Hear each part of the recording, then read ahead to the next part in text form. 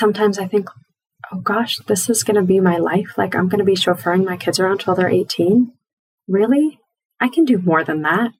And then it's like, okay, but what are you doing? Are you talking to them when you're driving them? Like, where are they going? Why are you driving?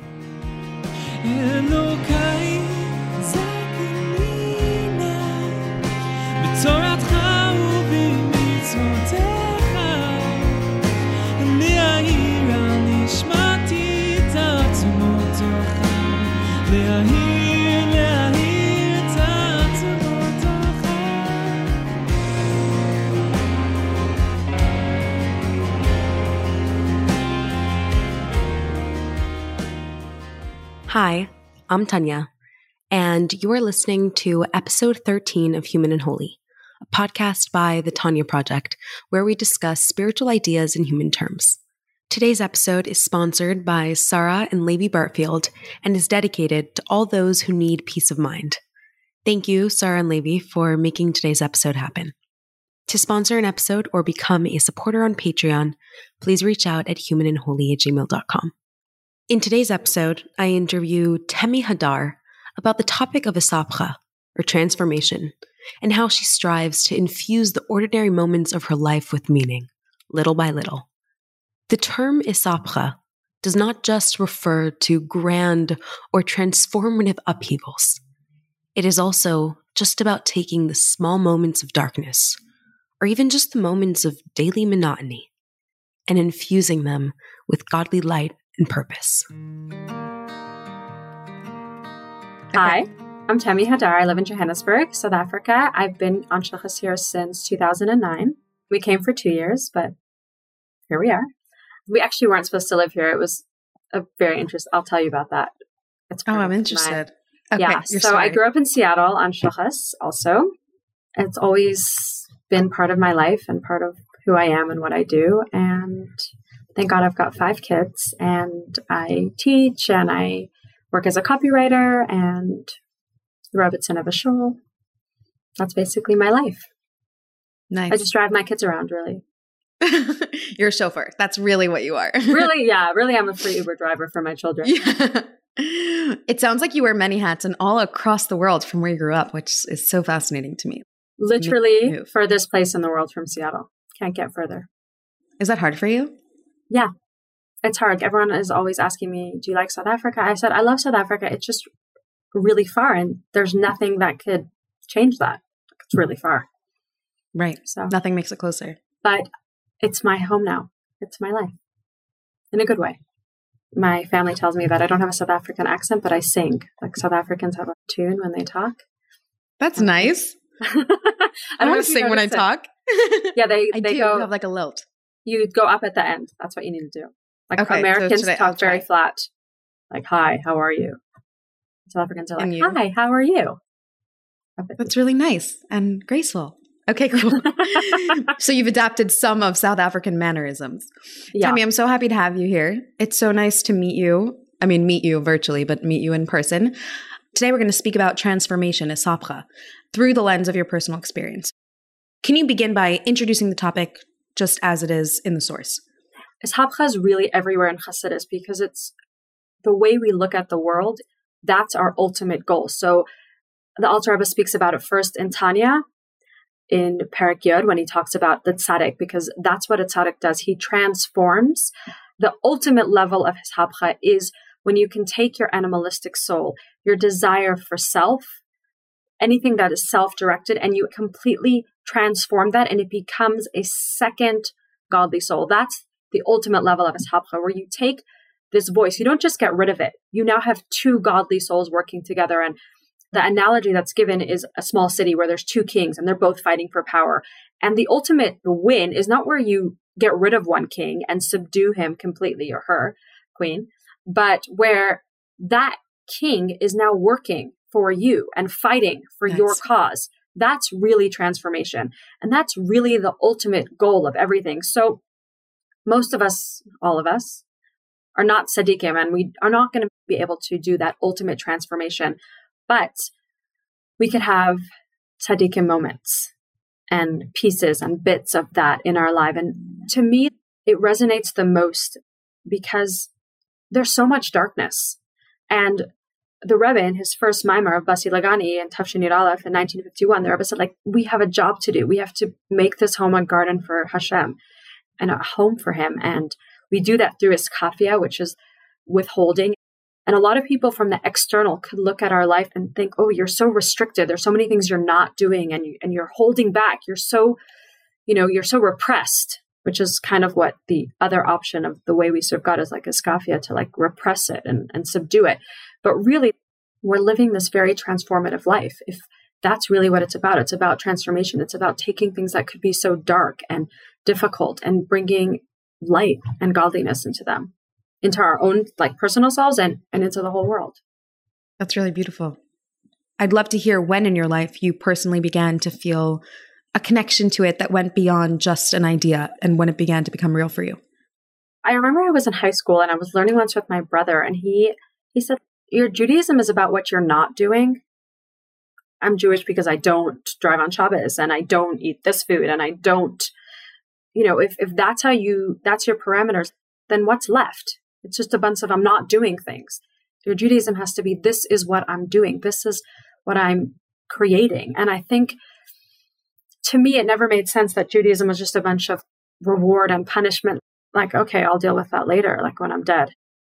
But the idea that right now, every second is like the most important moment of your life, because you can take something that is hiding God and you could use it to show God in this world. And it's in everything that we do every second. Like, to me, when I learned that and when I understood that, that was a very powerful moment, because otherwise, what's the point? It's not that we have moments in our lives or like Yom Kippur or whatever, because so much of that is so ordinary and everyday and regular. And what does God want from us then?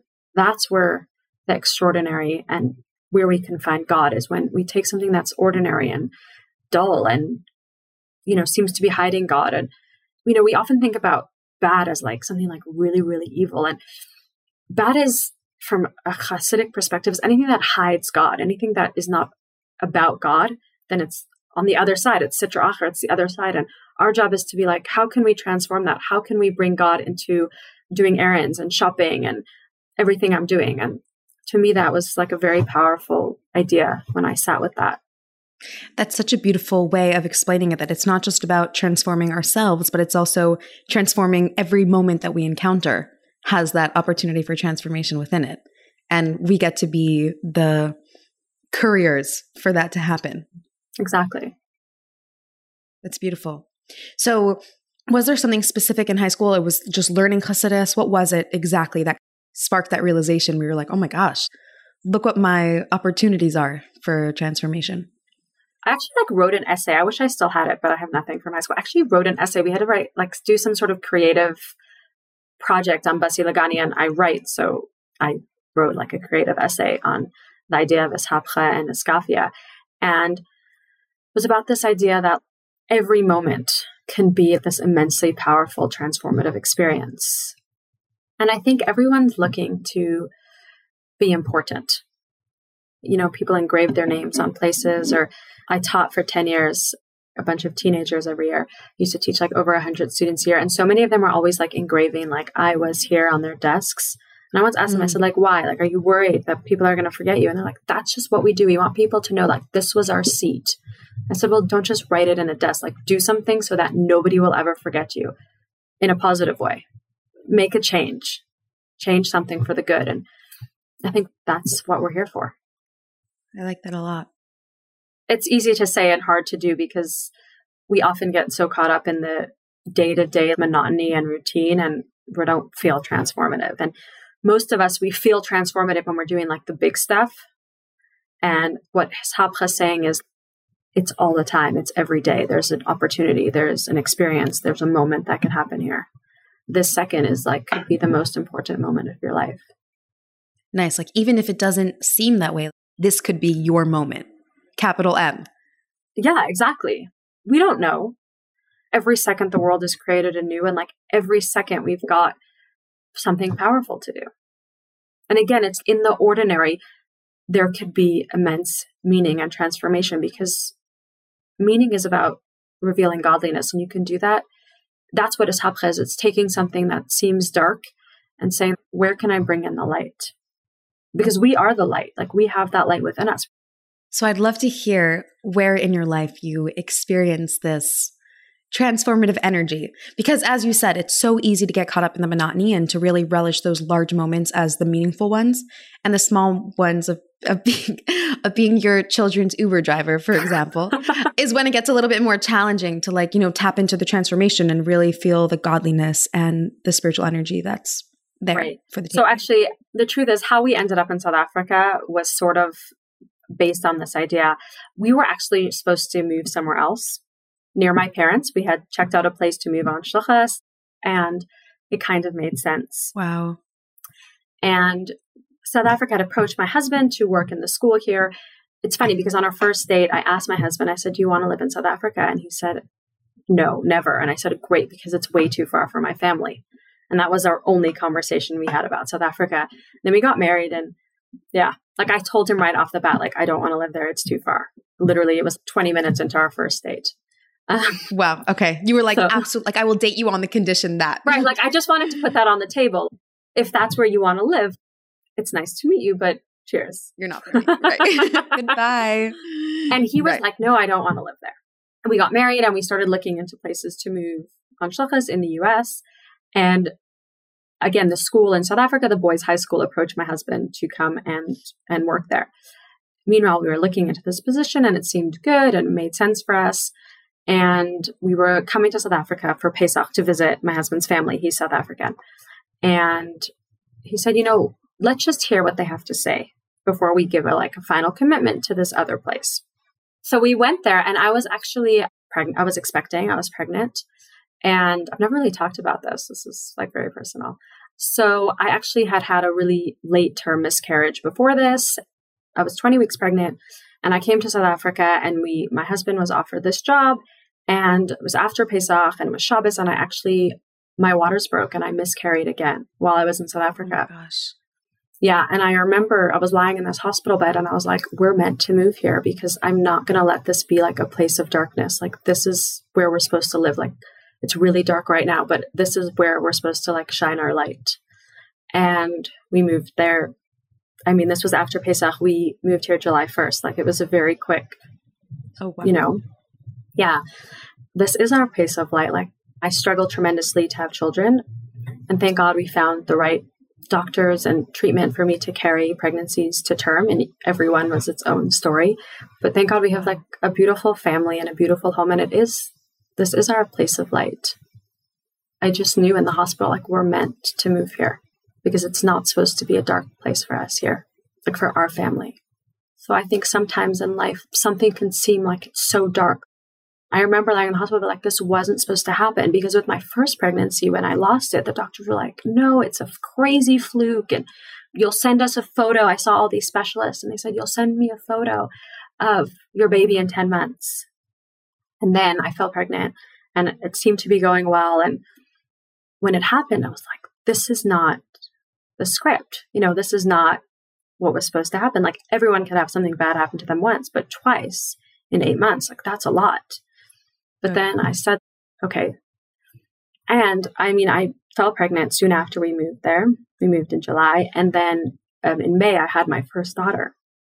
And the whole pregnancy obviously was very high risk. And I was seeing the doctor all the time. And I was always panicking. And I used to go see him all the time. And he was a very religious person. And I remember he told me, he said, you just have to have faith sometimes.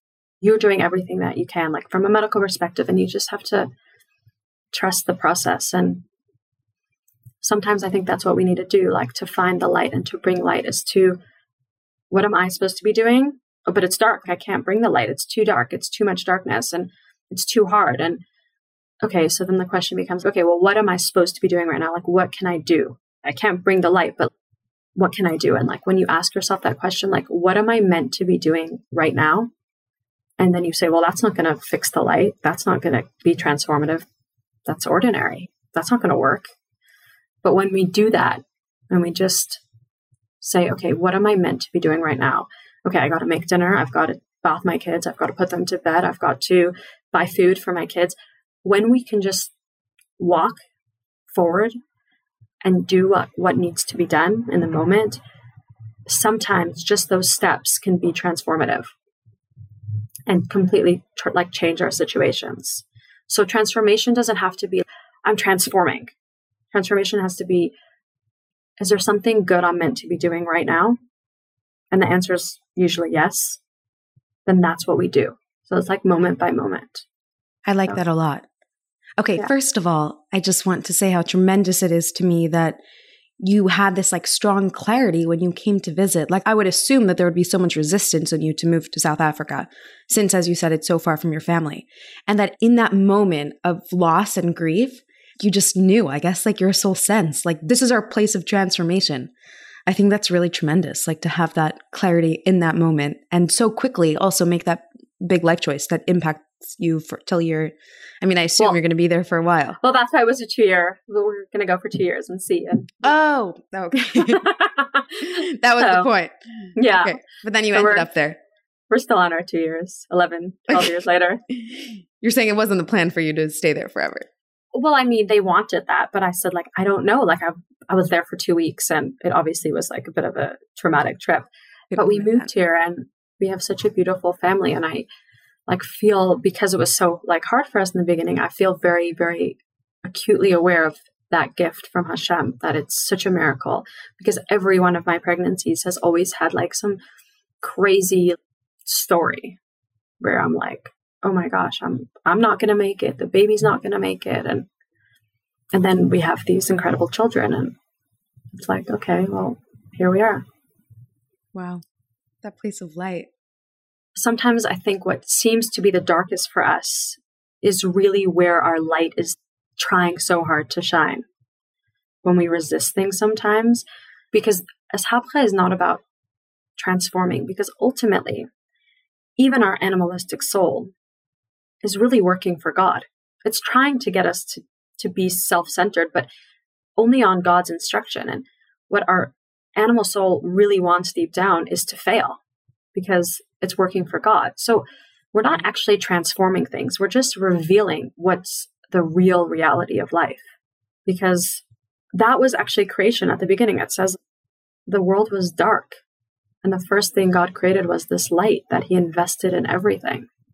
And it seems dark sometimes. And like, I think a lot of us, when it uses the word like to transform darkness into light. And I think darkness, if you look like from a scientific, it's the absence of being able to like visualize and perception and to see things. For us, it's dark. You know, it's not that there's dark, it's just our perception. And it's about recognizing that it's not dark for God. Just see that, to see the light that's really hidden in the darkness. So transformation is just changing our perception of the reality and seeing what's hidden within it. Yeah, I mean, it is an act of transformation, because we look at this world and it doesn't necessarily seem like, oh, there's so many opportunities to connect with God and be one with God.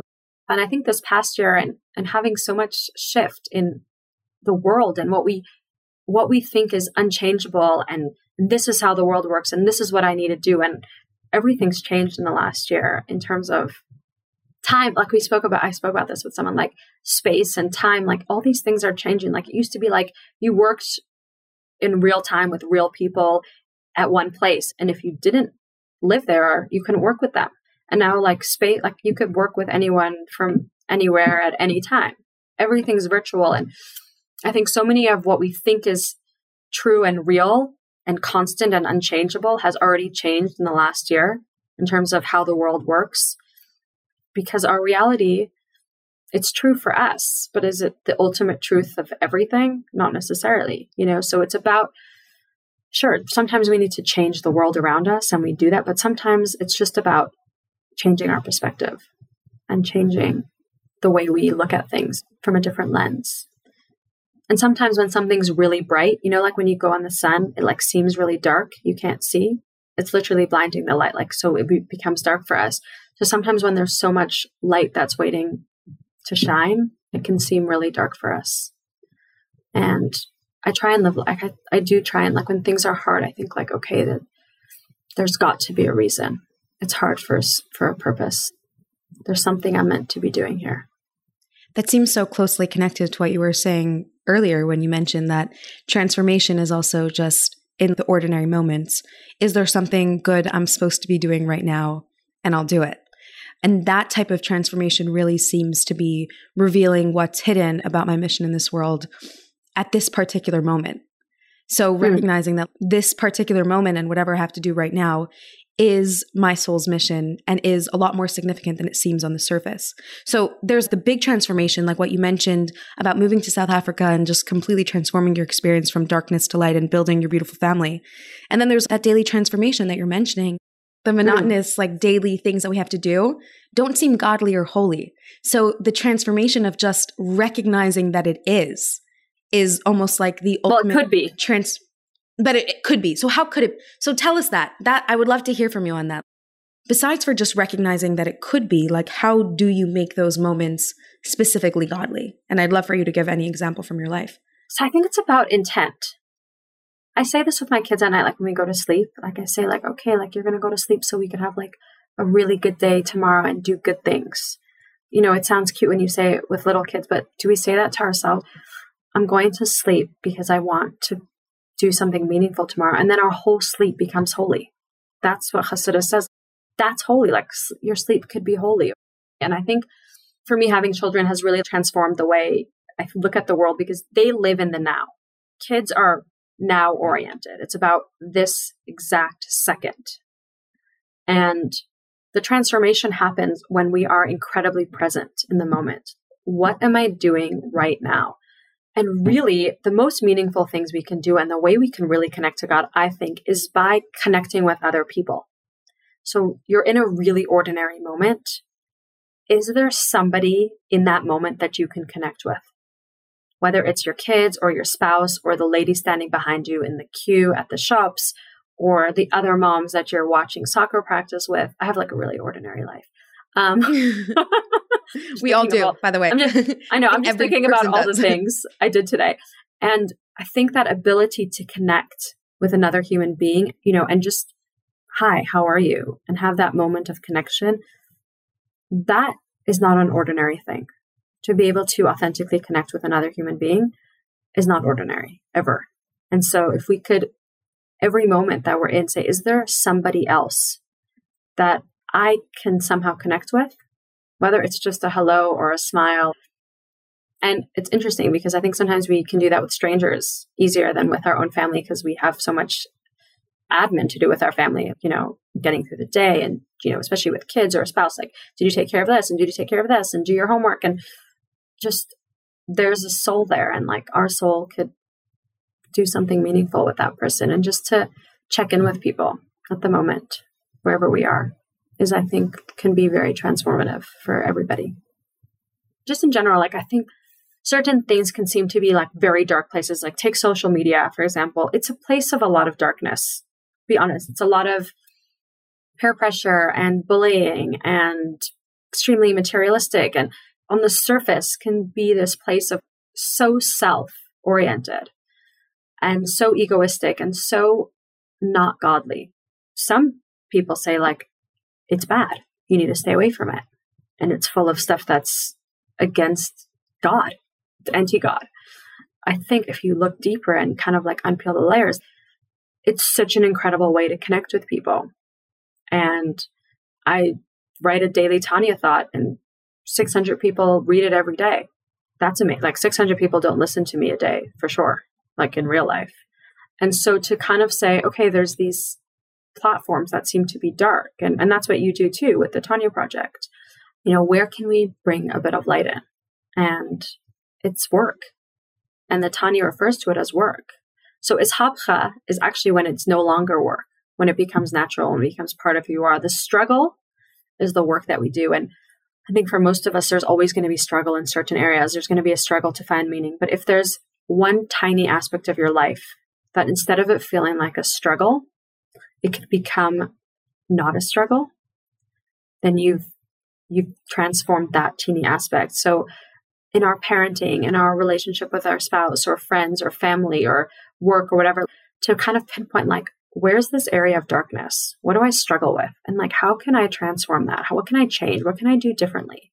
We often do the same thing over and over again. We're like, wait, why is nothing working? I'm trying so hard, but you're trying the same thing over and over and over again. And I think transformation comes when we can take a step back and say, let me look at this from a different angle. What can I do differently? What can I change?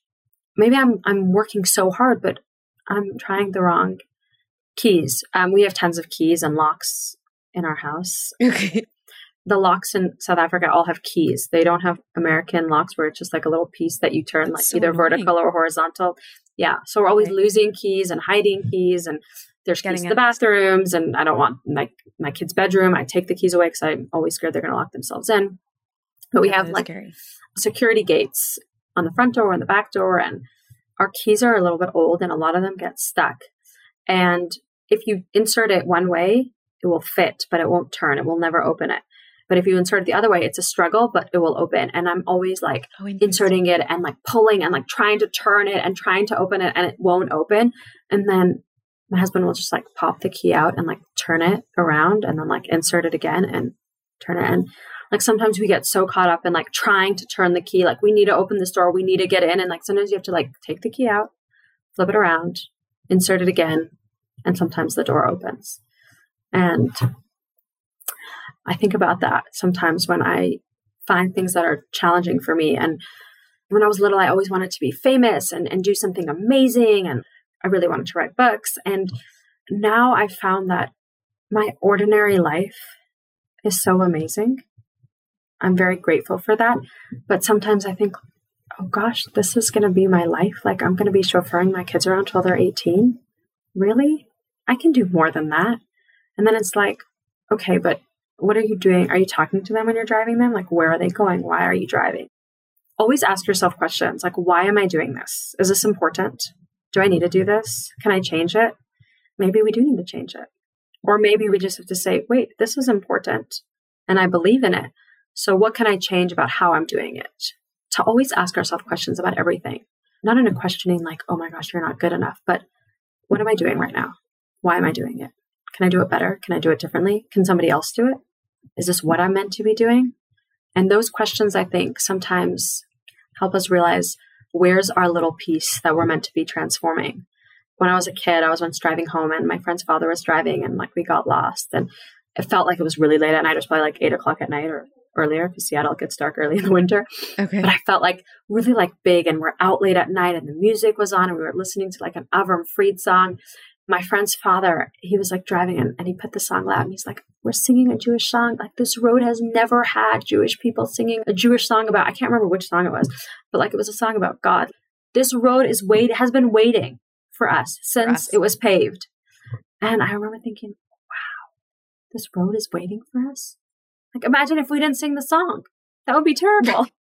That reminds me of what you were saying about social media. I mean, it's such a Hasidic concept that every single thing in this world could be used as a tool for good. So when you come to a road and you're singing a song and you're like, this road was waiting for us. It's also like social media was waiting for Temi, even though it may seem like truly, I mean, I've no doubt, I'm serious that it was waiting for all of us, for each one of us who chooses to show up and recognize the true reality of why it was even created to begin with. As you said, to connect authentically with people, to share godly wisdom, to share it in a unique way that only we can, because each person has their own way of doing it. So I think that perspective is so powerful to have, that every time we approach a moment, an opportunity, an app, a new app and a new app like Clubhouse, I see that there are people who are, I'm not going there, but I do see that people are taking it and like there's a new app, a new opportunity, and a new way to uplift and elevate the world. So like this is a new road to make a blessing on. This is a new road to sing a Jewish song on. So this is a new app to reveal godliness on. And I think it's such a beautiful perspective. And that combined with the intention that you mentioned, everything you're saying is so connected to each other, obviously, because it's all about transformation. But that intent, I think, is huge. And when you open up social media, am I giving? Am I consuming? You make that choice every time based on the intention. When you show for your kids, am I connecting with them or am I just a bus driver? I think that's huge. Yeah, for sure. And it sounds so easy, like just be intentional and just, right. Be thoughtful, and it's work. But sometimes we can be in a moment and we can be like, wow, this is a powerful moment. we have got 5 little kids, and often dinner's chaotic and they're spilling and water's always being spilled and someone doesn't like dinner and is moaning and someone's fighting with somebody. And tonight everything was aligned and we were all kind of sitting there and my husband was with us and the kids were talking, and I looked around and there was a moment of real peace and silence. And I was like, this is a powerful moment. This is what it's about. Talking, listening, and like just being present in the moment. And if someone walked into my house, they'd be like, wow, this is like a really intentional, thoughtful, like, and everyone's sharing their thoughts and there's a lot of communication. It's not always like that. There's often like the chaos. And I think as human beings, we're trained to focus on the chaos. And I think sometimes to be intentional and to be reflective, you can say, wait, I had an intentional moment that was transformative. I took just 60 seconds or 2 minutes of my time and I did something purposeful and meaningful. Like, okay, I did 2 minutes today. Like, okay, maybe I can do 3 minutes tomorrow. You know, we get so bogged down by like, I can't transform my whole life. That's too big. That's too much. That's too hard. And that is too hard. And that's a tzaddik's job, to be like completely transformative. But we could have those moments. And I think sometimes we get overwhelmed. I'm easily overwhelmed. I'm always like, this is too much. I hold it together when I'm in public. I think part of finding the meaning in that is saying, oh, you lose it and I lose it. We're in this together. Like, that's what it means to be human. Like, the struggle comes first. And the struggle is real and important and valid. But is there a second where I'm not struggling, where it's not difficult, where I can be intentional and it's peaceful, it's meaningful, it's thoughtful, and when we do that, it feels important, even if it's not nothing, but even if it's something that, is this an important thing in life? You know, am I changing the world? And I think about Nachshon ben Aminadab, like he just walked. He just like went forward, like step by step by step. And like, sometimes we think we need to fight and we need to pray and we need to like, just walk, just go forward, just do something good. You're telling yourself it's not going to make a difference. It's not going to matter. I struggle in this area. For me, a huge struggle is organizing my house. I feel like it's a losing battle. And I always ask people, like, are you on top of your life? Like, do you feel like you're on top of your life? I just want to know, like, when do we arrive? Like, yeah, like, does everyone, nobody knows what they're doing? Oh, that's good. That's a relief. But also to know that you don't have to feel like hugely on top of your life. And I don't know anyone who is. I always ask people, even if I've just met you, like, do you feel on top of, Tanya, do you feel on top of your life? No. Thank you for asking. Yeah. Just checking, just doing a check-in. And no, minute by minute. Right, exactly. Day by day. I have this like internal head thing in my head. Sometimes I'm like, okay, what are the next 5 things I'm supposed to be doing? And it's micro things like, okay, I need to put on my shoes. I need to find the car keys because that's always a step. I need to load the kids into the car and drop them off at school. Micro steps. Like, what am I doing right now? And I think what's interesting about COVID is everyone had plans and they just fell apart completely. We have no idea what's going to happen tomorrow. So all we can do is, what am I doing right now? This moment is important. It's meaningful. It's valuable. And yeah, it's important to have your 5-year plan and your 10-year plan, but also like, what are you doing right now? I like that you said that because I think that complete transformation is not necessarily something that we could aim for right now. But saying that the only responsibility I have is transformation in this exact moment. Like, I don't have to be someone who inherently only sees the good in social media, inherently only sees the peace and joy and love in my family. But if in this moment right now, I could utilize whatever I have for the good, then that moment itself like exists on its own as a moment of transformation. And what absolutely. Back to my house analogy, there's just so much stuff, and I feel like I can clean a drawer and then it's just pointless. Like, because 2 days later, my kids are like bringing in stuff, and I often say to my husband, like, "Is our house ever going to be organized?" But like, I've taken a very drawer by drawer, step by step, and like, my husband laughs at me because I'll be like, "Look at this drawer; it's so organized." And he's like, "Thing of beauty." The rest of the house. You're like, I've been working on this drawer all day. Yeah, exactly. So I'm really going to kind of focus and be like, okay, well, this drawer is good. I've transformed it. Like, it's perfect. It's organized for now. And I think sometimes that's how we have to approach life. Like, don't transform everything. That's too big. Just clean a drawer. Mentally, emotionally, pick a drawer, clean it up. Give yourself 20 minutes. Nice. Don't take the burden of your entire life on your shoulders right now, because I feel like that's just a trick to get us to not do anything. But I'm just going to organize a drawer is something that's so attainable. And I feel like the same is in any area of our life, is that if we give ourselves these like micro tasks of transformation, we're able to carry them through because it's not overwhelming to us. And we can do the small moment. Mm-hmm. And maybe that small moment's what you're created for. Like, we don't know. Like I tell my students, I used to tell them on social media, like, choose 2 meaningful, inspirational, like Jewish content accounts and follow them. And when you go onto your social media after you follow whoever, make sure you check out those accounts and just have like a moment of this space can be intentional and meaningful, even if I'm just going to be using it for entertainment or whatever afterwards. But make sure that you're following something intentional. Like, is it all going to be intentional? Do I think it's realistic for 13-year-old kids to only follow Jewish inspirational content on Instagram? No. But can they follow 2 accounts like that and make sure that every time they go on Instagram, they check those feeds? Yeah, that's realistic. Nice. I think. So small baby steps. Small baby steps, exactly. One step in front of the other. That's how you change the world. Exactly. Even I think that big transformation actually happens through the small transformations. Like, you will become the most organized woman in the world through one drawer at a time.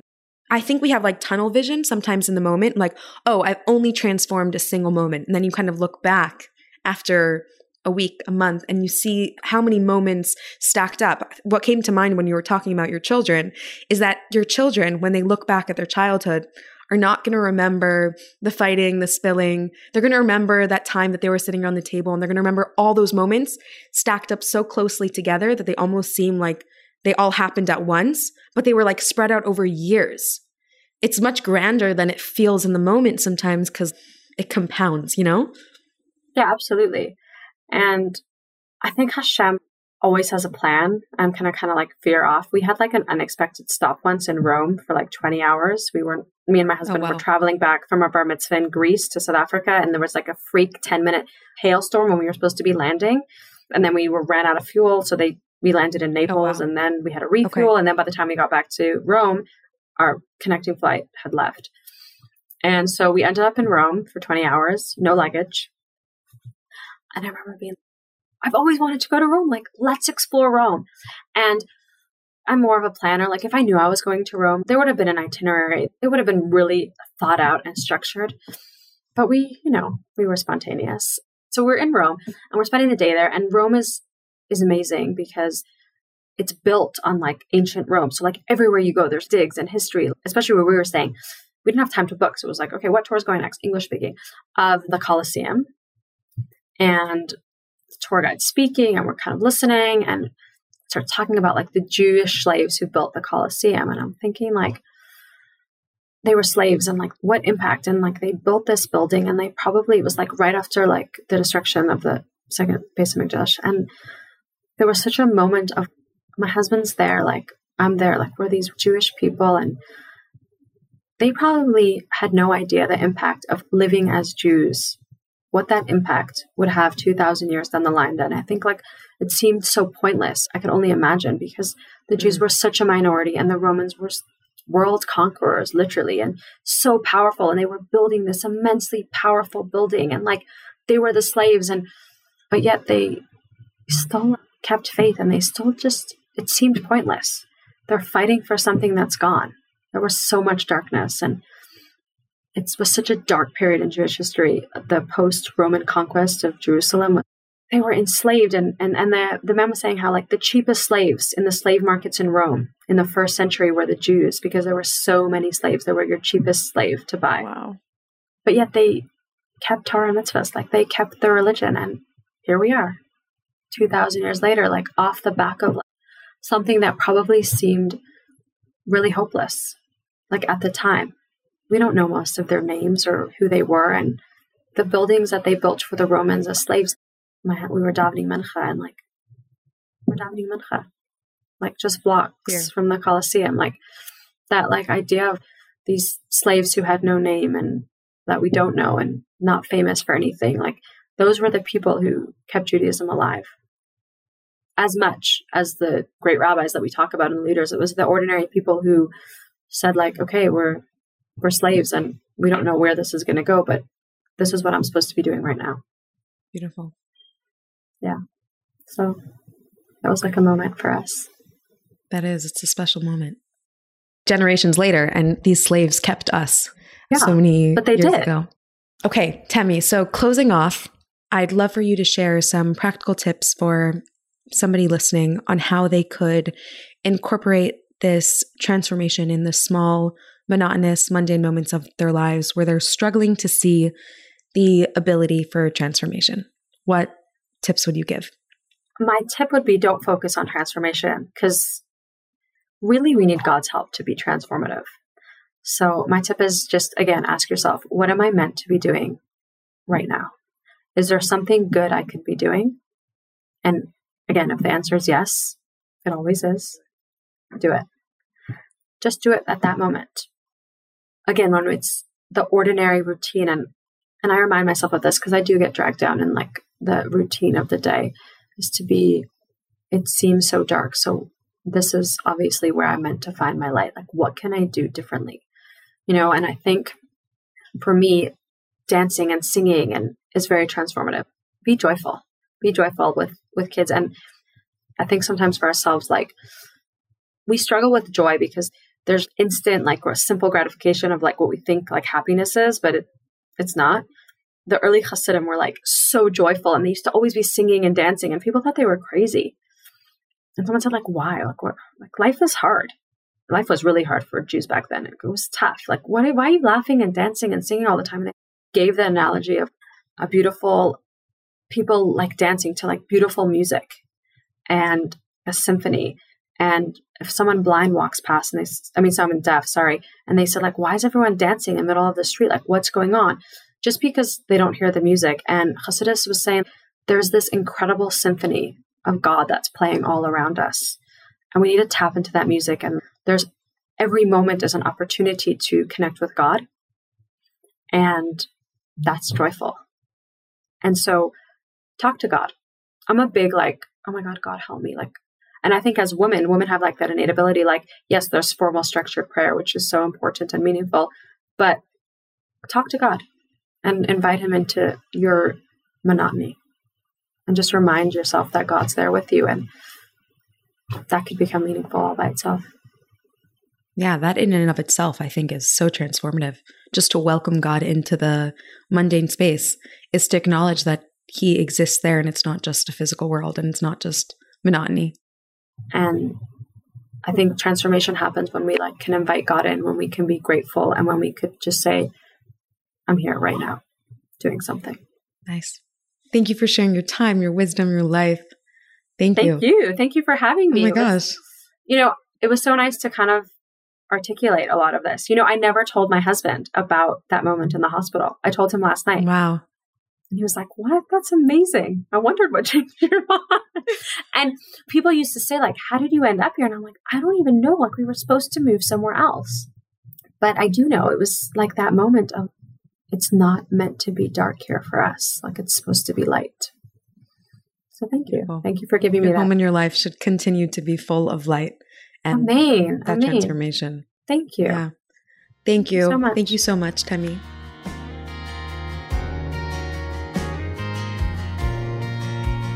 אלוקיי זכני נא בתורתך ובמצוותיך לחבר את נשמתי תמיד אליך לחבר תמיד אליך. Thank you so much for listening. I hope you enjoyed today's episode. As always, you can find me on Instagram at The Tanya Project or via email at humanandholy@gmail.com. Temi's words empower me to see the potential for meaning in my most ordinary days. It is such a great reminder to me that it is not the once-in-a-lifetime moments that transform our lives into meaningful ones. It is the ordinary moments infused with meaning that make our lives extraordinary.